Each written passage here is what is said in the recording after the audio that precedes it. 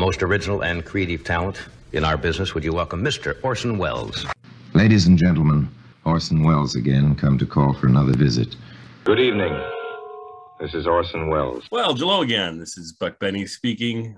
We are back with our Orson Welles commentaries. And for folks listening for the first time, this is Orson's very first commentary that we're going to bring you today.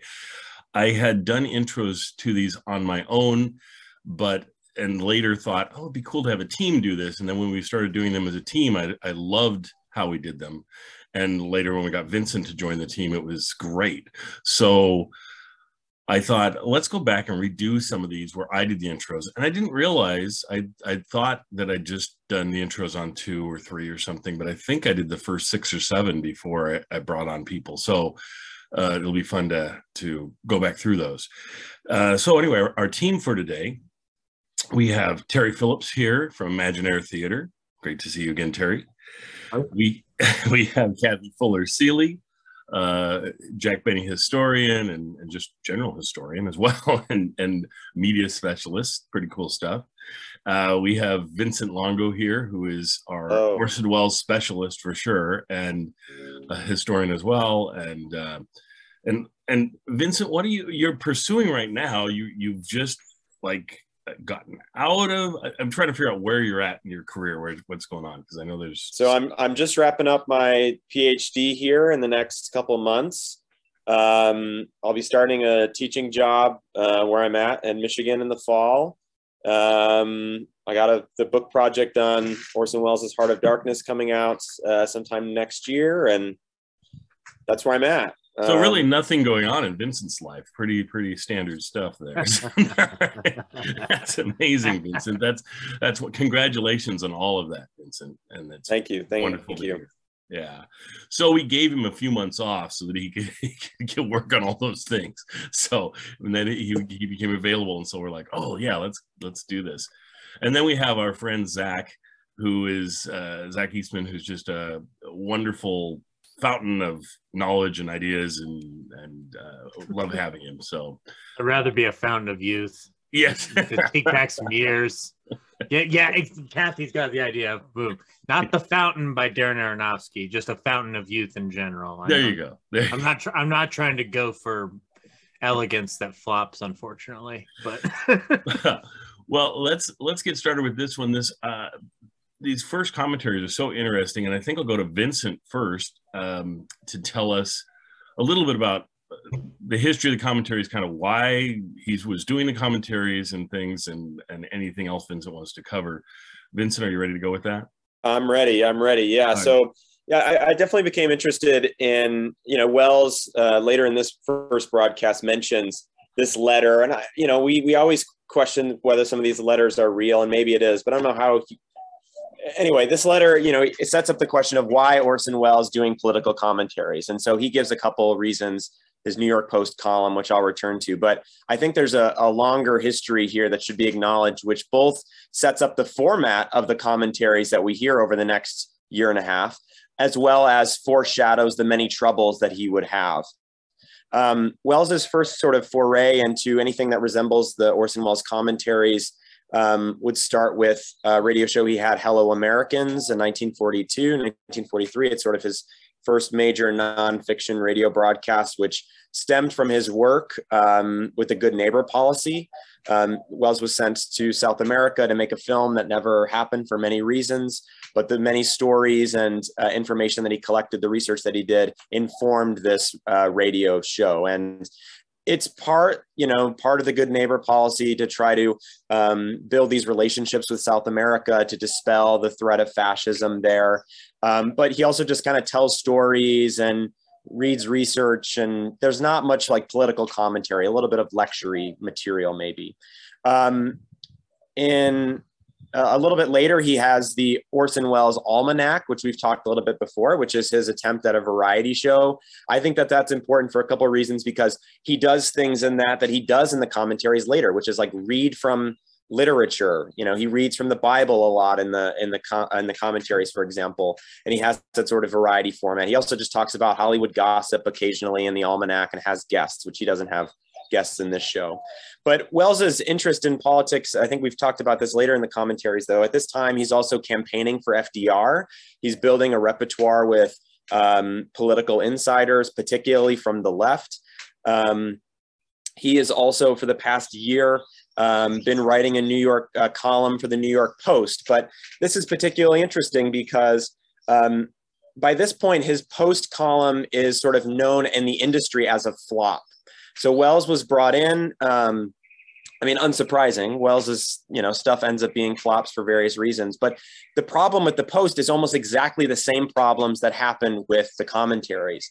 So he started writing the Posts in 1944. He had a friend who essentially owned it, and they were sort of politically aligned. But however, they didn't want Wells to talk about politics, really. They wanted to talk about Hollywood gossip. He can talk a little bit about politics, but kind of keep it light.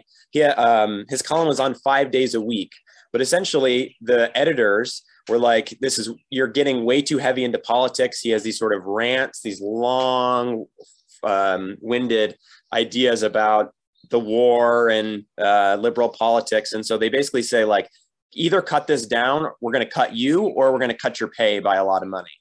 And so eventually he only gets down to like 1 day a week, I think. And it is kind of this combination of random thoughts about Hollywood, some political ideas, but it essentially started to fizzle out. But he rides that, the New York Post, in part into the commentaries show, because it's very much the same thing. And as we can see in this first episode, they do want him to not just talk about politics, but to talk about Hollywood. And he promises sort of gossipy things and to talk about movies. But I was interested to see that the thing that really drove Lear Radio and ABC in particular for this show was Wells was the host or moderator for ABC's coverage of the United Nations conference.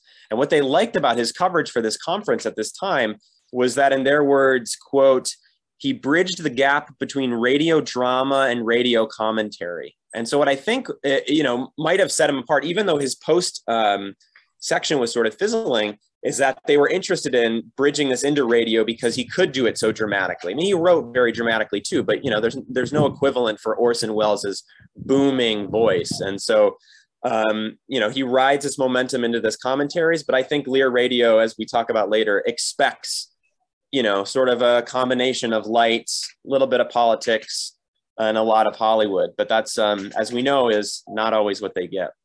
Right. And I think they might have been happy to begin with for a little while, because he does kind of do more of that towards the beginning, but it steers more and more kind of into politics as the commentaries progress. And I assume they're less and less happy with him all the time. So, which I think is pretty par of the course for Orson. I think everything starts where everybody goes, all right, let's do this, but let's not indulge you too much. Let's try and do this the way that's going to be, easy to sell or whatever. And then Orson goes off the deep end almost every time, and they go, we can't fund this anymore. We can't do this anymore. But anyway, Terry, what are your thoughts on this one? I want to provide a little bit of background for some of the things that he talks about in this pilot episode that might not be familiar to some of our listeners.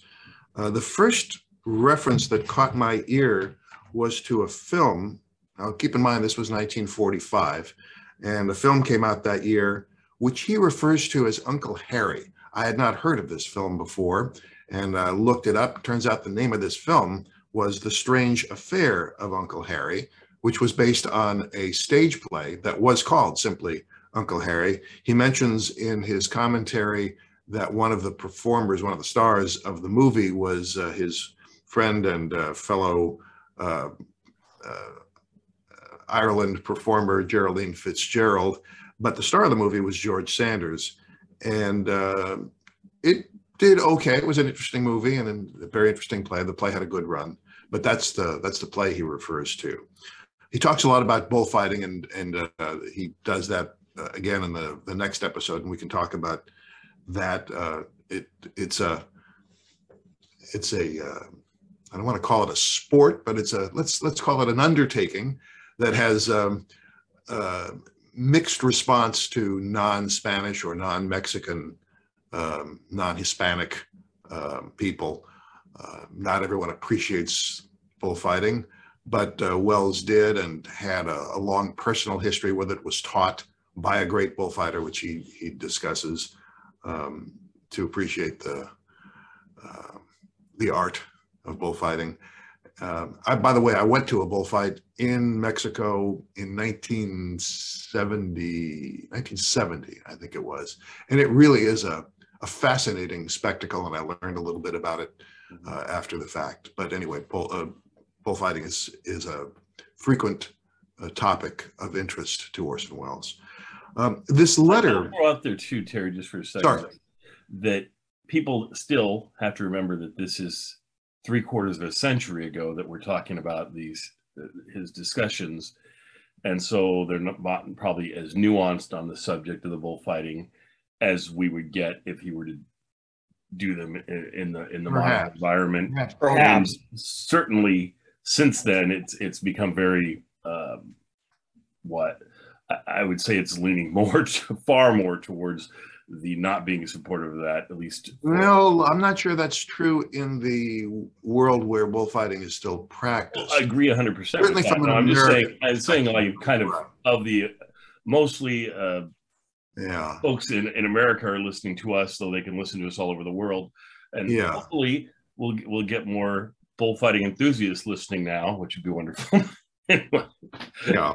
Keep going, Terry. You're good. I also want to Wells mentions that it's controversial even when he's talking. He says that several times. Yeah. Sure. So of it's course yeah. I mean, but it's even more so now. So I would think so. Yeah. Maybe. Yeah. He mentions this letter from the lady in Weehawken, and the reason I found it interesting was because of the significance of that town in New Jersey, which by now is perhaps best known through the Broadway musical Hamilton, for the place where Alexander Hamilton and Aaron Burr had their famous and fatal for Hamilton duel.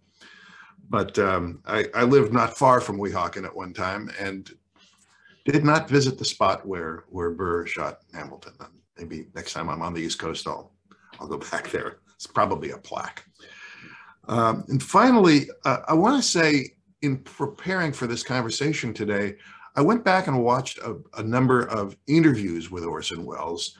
And the earliest one that I found that was really telling about him and about these commentaries was one that was recorded and broadcast in 1960.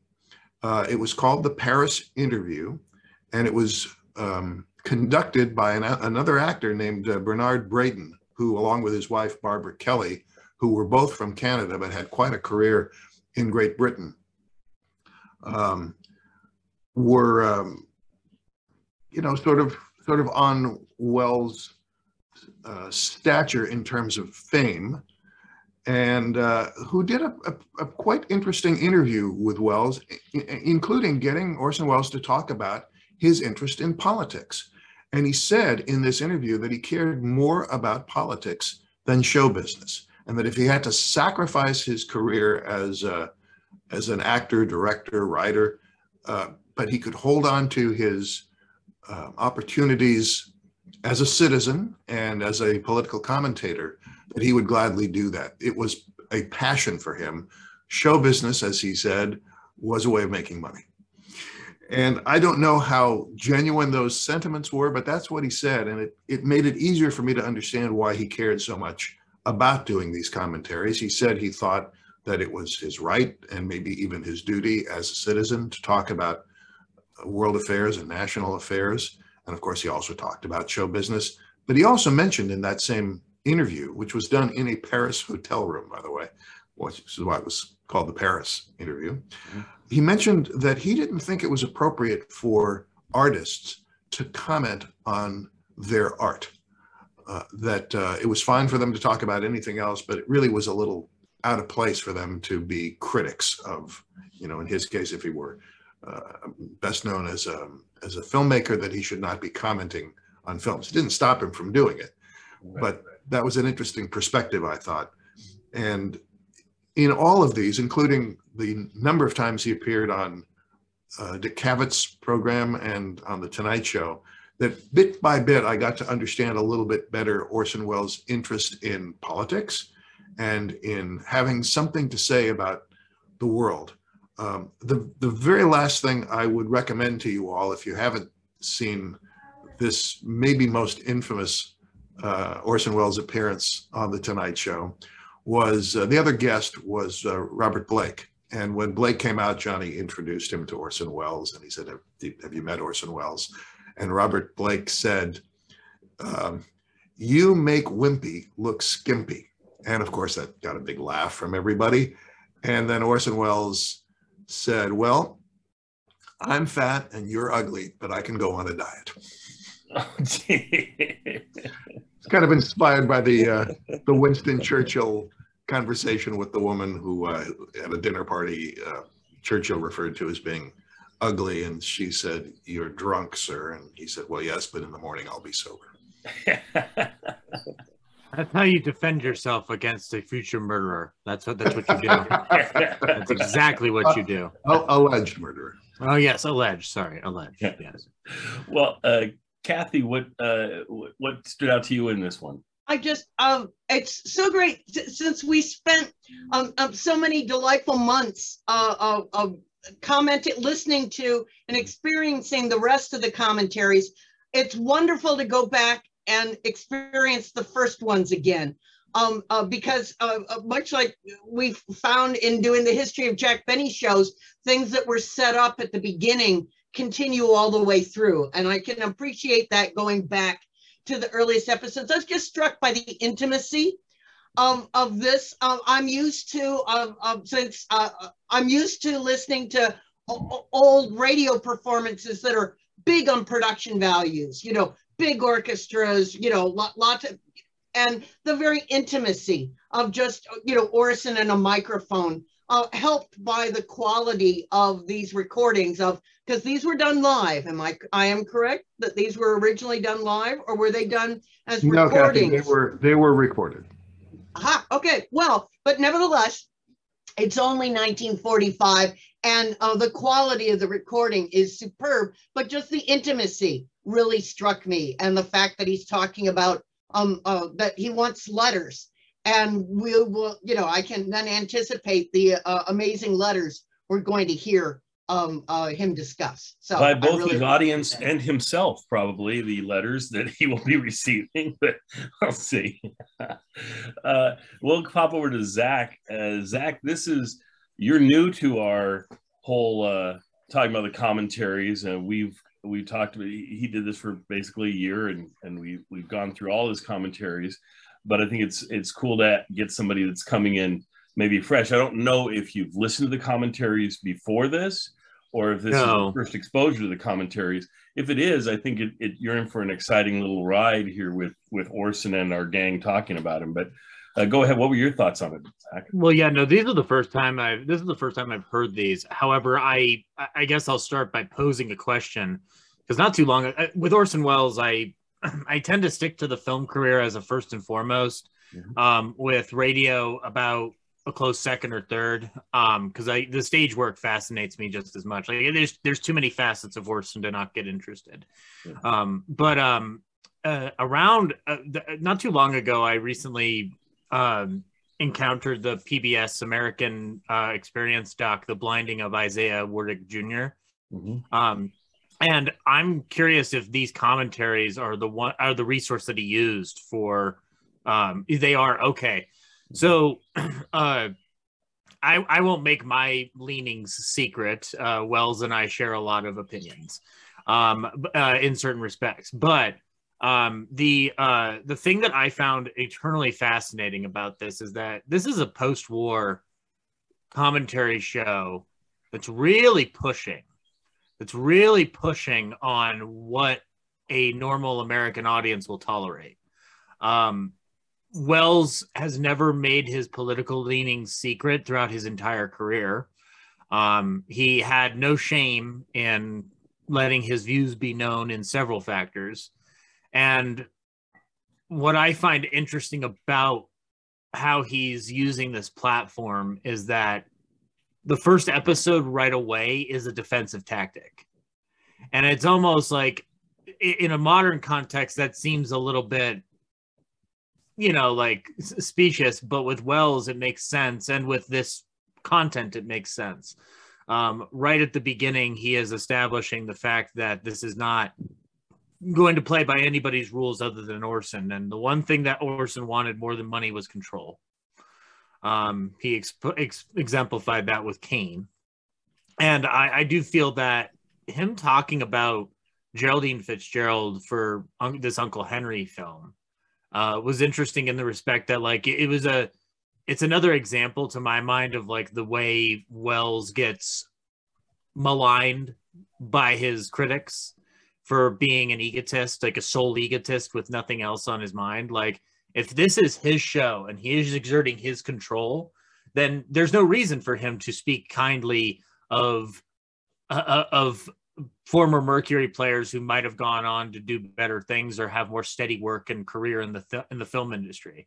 So it's an example of the fact that Wells is not this braggart, like egotist that in a sole purpose. Like he is that, but he has an actual kindness and affection to the people he's worked with. Clearly, his relationship with Joe Cotton wasn't fully strained by Magnificent Ambersons, so he was able to still go to a bullfight with him. And most of us, I'm sure here, know that Joe Cotton, along with a lot of other people, wrote to Orson while he was in South America, like trying to explain why the changes to Ambersons were going to be made. And but obviously, it's a sore subject all around. The other thing on the commentary is the letter to the whole letter to Weehawken, letter from Weehawken fascinated me because he doesn't like get vitriolic. Really, he just stands his ground. And I think in an overall sense, I appreciate that he does these because press of the era, every time I've looked at it, always seems to be, from a mainstream point of view, like very slanted towards a post-war viewpoint. And it's interesting to hear a commentator on another side that's kind of looking at things with foresight. And it's kind of chilling to listen to in some respects because you realize what's to come in a lot of regard. The idea of we're just coming out of this war, and like the mention of the Japanese emissaries turning their backs to the occupying forces of America was very interesting because we have this vision in our minds of Japan making peace rather quickly and suddenly they're on our side, but there's a lot of tension with American occupying forces in Japan post-war. It's exemplified through their cinema, especially like culminating from a pop culture standpoint with Godzilla or Gojira. And so I think it's like an interesting time capsule that doesn't always exist from this era. Like, and the fact that it's made this readily available, like from the public domain side of things or from the university site from which we listened, is very, very fortunate to us as people who are enthusiastic about our past. Also, there's a lot of mention of Rita Hayworth, so he and Rita are still together at this point.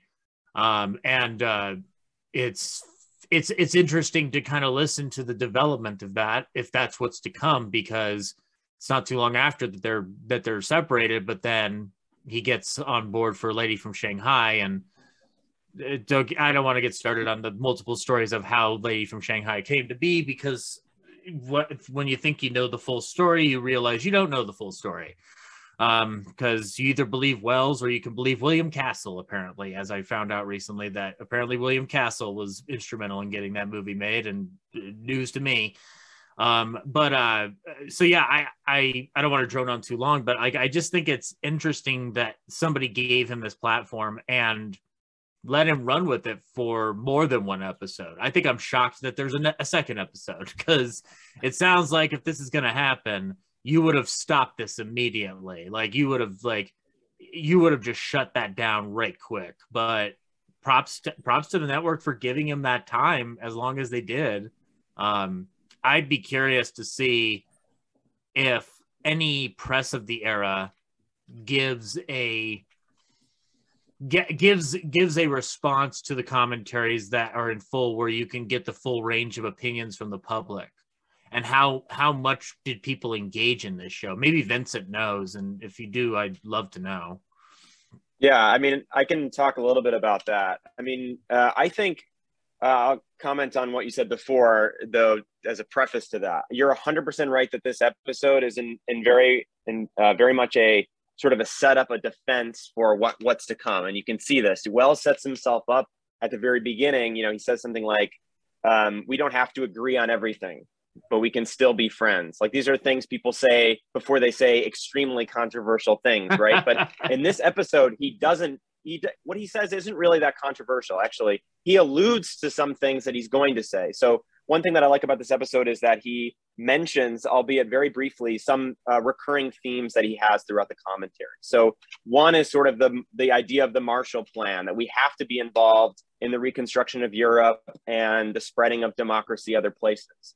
But he doesn't really go into it. You know, he says something like, we must continue to be moral and economic leaders. But he's couching it also in this democratic rhetoric, right? He's constantly mentioning, like, I'm going to speak about the Constitution. I'm going to speak about the 4 freedoms. That's why we fought. And so I think he's actually doing a really good job of, like, trying to say, you know, I'm going to be controversial probably, but, like, I think the things that really get him in trouble later, race relations, labor rights, sort of extreme economic theories, I guess is what I'll just call it for now. These don't really come up now. So I don't think really, you know, his idea about Korea and fascism, I think, you know, fascism is the enemy. Everybody agrees. People disagree on communism. So he's sort of hinting at that, like, we need to compete with communism. We don't need to just trash it. This is another idea that continually comes through, because Wells sort of believes that we can pull a little bit from communism. So there's some underlying, you know, sort of controversies, but they're not really here. The one thing, though, that I thought was really in relation to sort of his setup, his defense of what he's going to do here, is that he calls himself like a common man. Like, oh yeah, I'm in Hollywood, but, like, I'm a common man, and I'm going to speak like a common man. But I think there, you know, in many ways, as we see throughout this commentary, there couldn't be anything less from the truth. And in fact, he uses the opposite rhetoric later, which is like, you know, especially with the Isaac Woodard stuff. Oh, I have investigators. I've sent investigators. Like, I'm a force. You know, he's literally friends with FDR. At one point in the commentaries, he goes to the White House to visit Truman. Like, he's not this person that's super distanced from all these things. And so, you know, he's trying to play himself as a more common American to as sort of an intimacy thing, as Kathy was saying.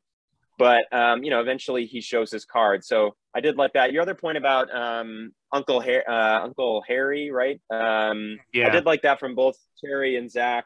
I think we shouldn't forget 2 things. One is that it's Wells talking about films, and I think that's what people want him to do.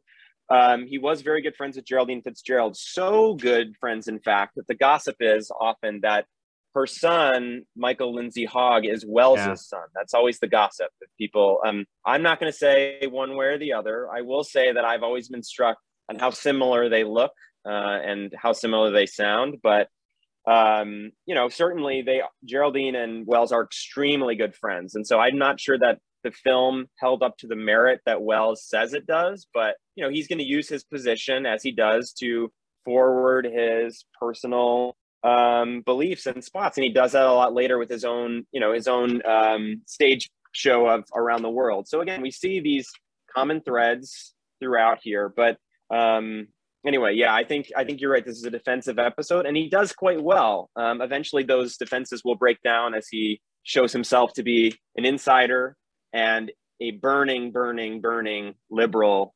Very excited by politics above all things, which is, I think, what I love most about the commentary. We have that story too about him being the reason that Joe McCarthy exists, which I you know, if you're going to have him run for the Wisconsin Senate, you know, this is a telling example of where his interest was leaning. And Terry brought up, you know, well, you know, like the show stuff is just for money. The thing that I always remember is that I think Wells like curved around in a bunch of different interests, but he said years later, and I think it's the telling thing of what he was feeling at any given moment post Kane, is that, like, you know, I should never have gotten to making movies, but it's like saying I should have never been married to that woman for 30 years, but I love her. You know, like, so that tells me that, like, it's almost like he's trying to find something to cushion the blow that has come to him since Kane and Ambersons, and he's posturing himself in a different auspice. This is a time too when he's like taking radio gigs, like guest hosting the Benny program, and really kind of, I don't want to say cashing in on the celebrity, but he's definitely using it to benefit him where it's needed.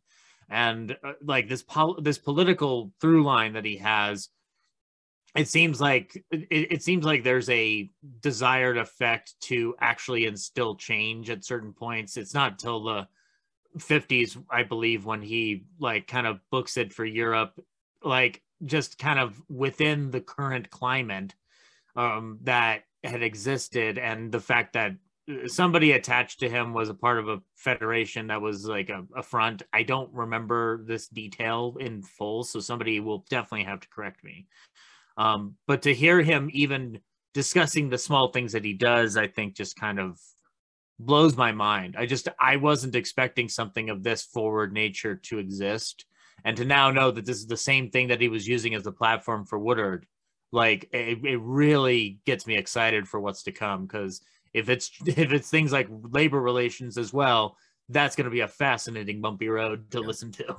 He'll end up doing at least 5 episodes on Woodard, which is interesting for sure. Or as Orson likes to call him, Woodward for some reason. But anyway, True. I think I'm not changing this. I'm not changing the script. Look, I read it the way I said it. We're just gonna roll with it. There you That's go. right. There you Exactly go. what it is. Anyway, I think Kathy, go ahead. You had Well, I just wanted to sort of remind us. I know we're going on long, but it's the start of a special journey. That this episode, September 16th, 1945, is only a week after the surrender of Japan. This is literally the end of World War II, and we think that, that America should be all just going off to Disneyland, Disney World, and just spending all their time celebrating or saying, oh, finally it's over, or being shocked about the atomic bomb. And Orson in the coming weeks is going to get to all those things. But just as Zach had said, thank goodness we have these things, but this very moment to realize that not only is the war ended, but it leaves so many issues that are suddenly important, as in what are we going to do about Korea? Or Orson's a comment that America must take a leadership position now, because certainly a whole lot of Americans were going, oh, thank God we're done with that. Let's go back to our isolationism that we'd had for so long. And he really is sort of helping to push and lead us, lead the country into the responsibilities it really needs to take up now. So it's a good reminder that the Marshall Plan wasn't a universally approved of plan. And I think that there's a thought in our minds when we listen to comedy shows of the era or mainstream shows of the era, when they mention these things, and I mention comedy specifically because they were able to get the most topical within the fanciful realm, you get an impression from most people who listen to this as something that it was universally supported and it must be defended, and it's one of the right decisions. And then you get into the 50s and you have a lot of talk of, the anti-communism and everything that's like, this is firmly American. When you dig through the surfaces, you realize these are all controversial issues. These are all things that people had to decide upon. Like we've had to be reminded in the last couple of years about how the isolationist movements and America First kind of movements have a lot of seedy underdwellings from an undesirable location. And so these are examples of like, no, this is a plan that had to be sold to the American public. This was not something that just everybody was on board for, because not everybody wanted to pay for everything, like it's the same things we deal with today. Like nobody wants to pay for things that could be of benefit down the line because they don't see an immediate reaction or an immediate gain off of it, Right. No, I think we're in for a great ride with these Orsons. I think, as you've seen today, they bring up a lot of discussion points for us. And I'm just warning our audience, these episodes are 15 minutes long that we play of Orson, and sometimes our intros to them are 3 times as long as the episode itself, and that's okay. And oftentimes that's not the case. But of course, for this first one, like Kathy was saying, it's so important to get its place in history. For me, just the fact that Orson did this at essentially the time that I'm most interested in learning more about. It's because I feel like the war is covered really well. And then as we mentioned, and you'll hear me in future commentaries talk about this too, and all of us talk about this, but then sort of it jumps forward to the next thing we really get into and learn about is McCarthyism and the 1950s and so forth.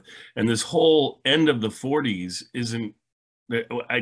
it's not covered that well in our history classes and so forth. And so to get someone who's going through the end of the war and taking us through the beginnings of NATO and the beginnings of a lot of these things is just really interesting to hear about. And I think it leads us some insight into the history of our country and the history of the world. So with saying that, we'll let you go and enjoy Orson. Please don't turn this off. Listen to what Orson has to say. It's at least as important as what we have to say, and probably more so. So we will see you folks next time. Thank you so much. Hello, this is Orson Welles. I've come to call. I've come to visit with you for a few minutes, and with your permission, every week at this time we'll have a little conversation about this and that, about people and the things they're doing all over the world. I'll try to have a story for each time, and I'm going to speak my mind about the news. You know, we don't have to agree on everything to be friends. This is a free country. That's how come I'm talking to you now, on this new program. I'm no more of an expert than you are. I haven't got a stable of spies working for me in Washington and Hollywood, but I've got a whole lot of interesting friends, and I meet a lot of people. These broadcasts are about those people and what I hear from them. Today's is about a new movie, about a bullfight, and about the trouble in Korea.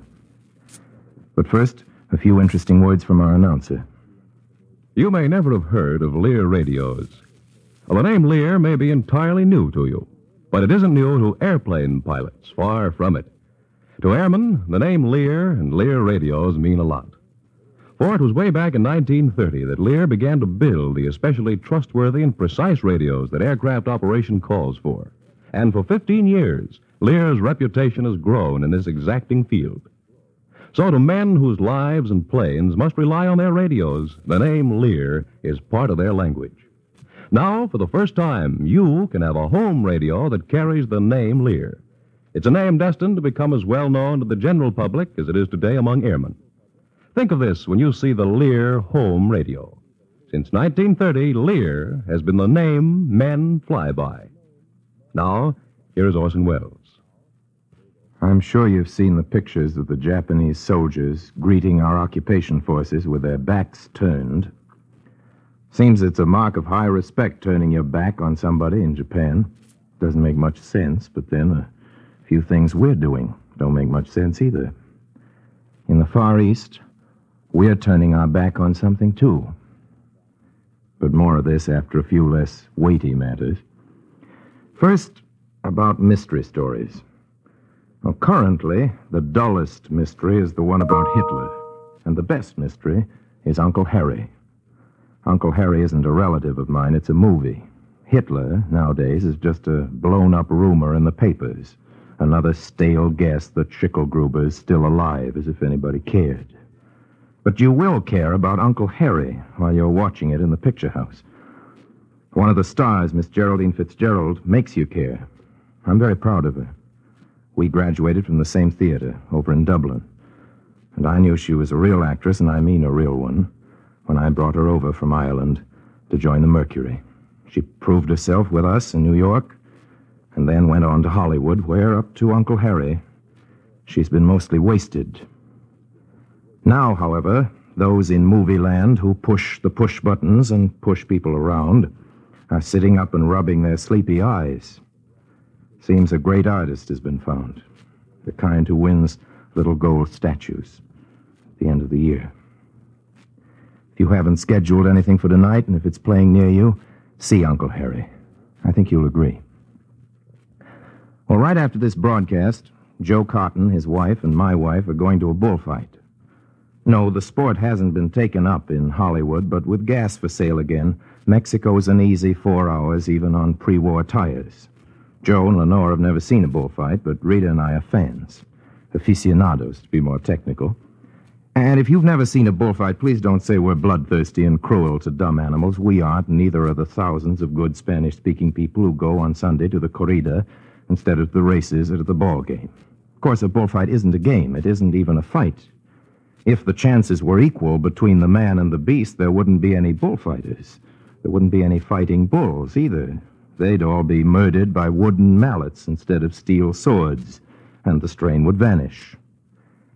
You know, a fighting bull is bred to be the most dangerous animal on earth. I can swear to that because I faced my quota in Mexico and in Spain, too, pre-Franco, of course, and I'm just as scared of them as I am bad in my amateur way at fighting them, which, believe me, is plenty.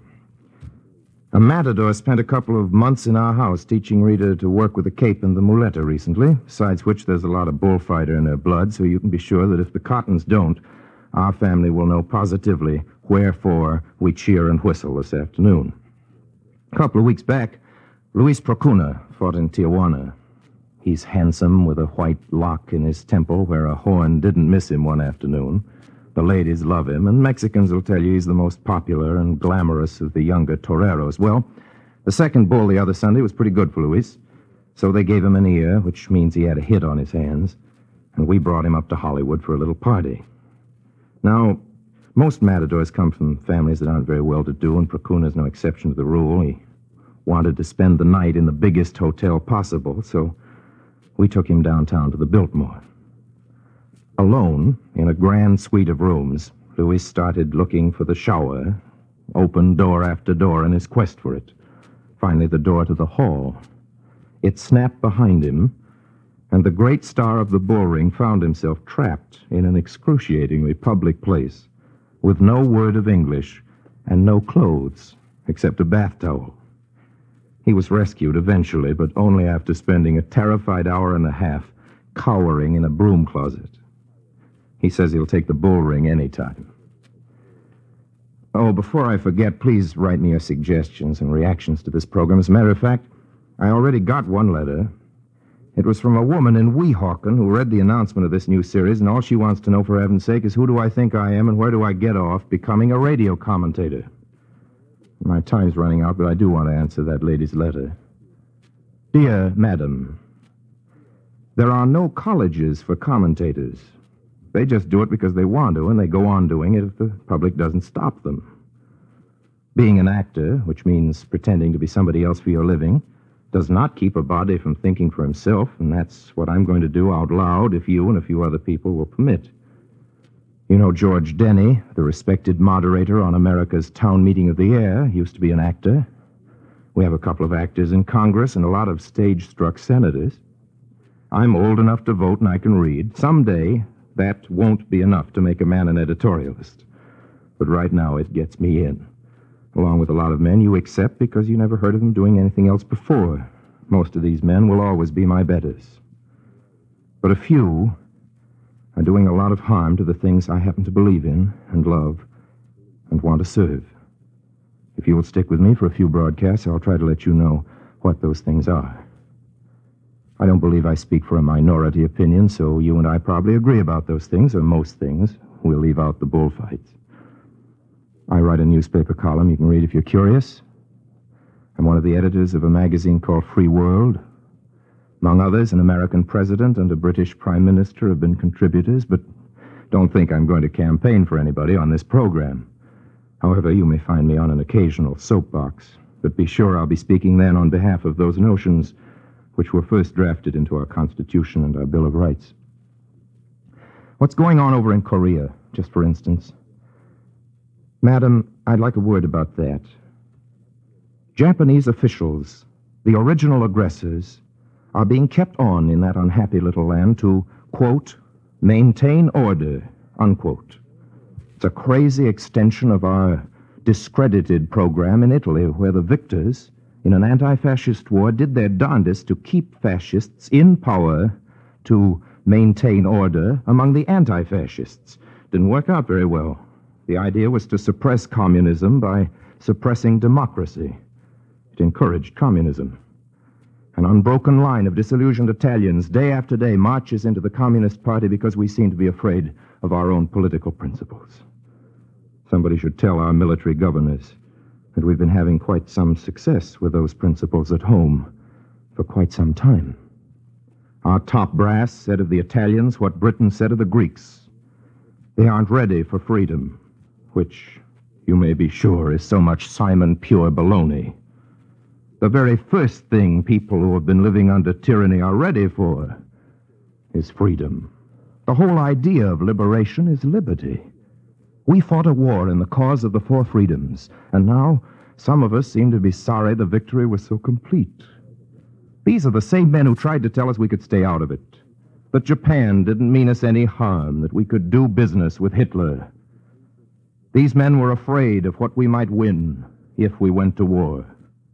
Their fears were justified. We won everything they didn't want. We are now committed to moral as well as economic leadership in a world struggling out of the Dark Ages. We will not abandon our responsibilities any more than our fighting men abandon their guns. But our administration in the lands we've set free is jerry-built, and all too many of our administrators are facing away, like the beaten Japs, from the outcome of our great conquest over fear and greed. The dazzling fact of this American peace calls for the same brave, big spirit which illuminated our part in the battle, the unbudgeted courage that bought the issue of that battle, the most terrible in all times. We are not little people. We are the bearers of man's brightest torch. The news from Asia is unworthy of us all.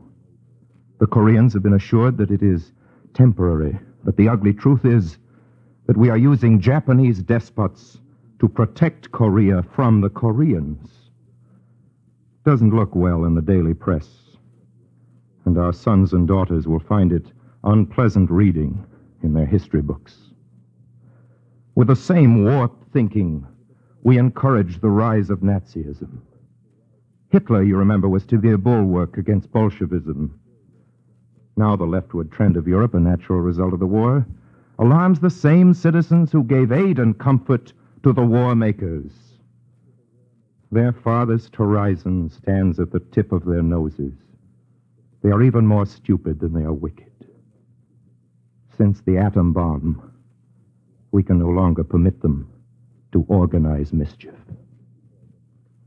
If what we fear from the Koreans is a move toward Soviet Russia, we must not promote that move by representing ourselves, however temporarily, as the backers and guardians of any part of the criminal Japanese command.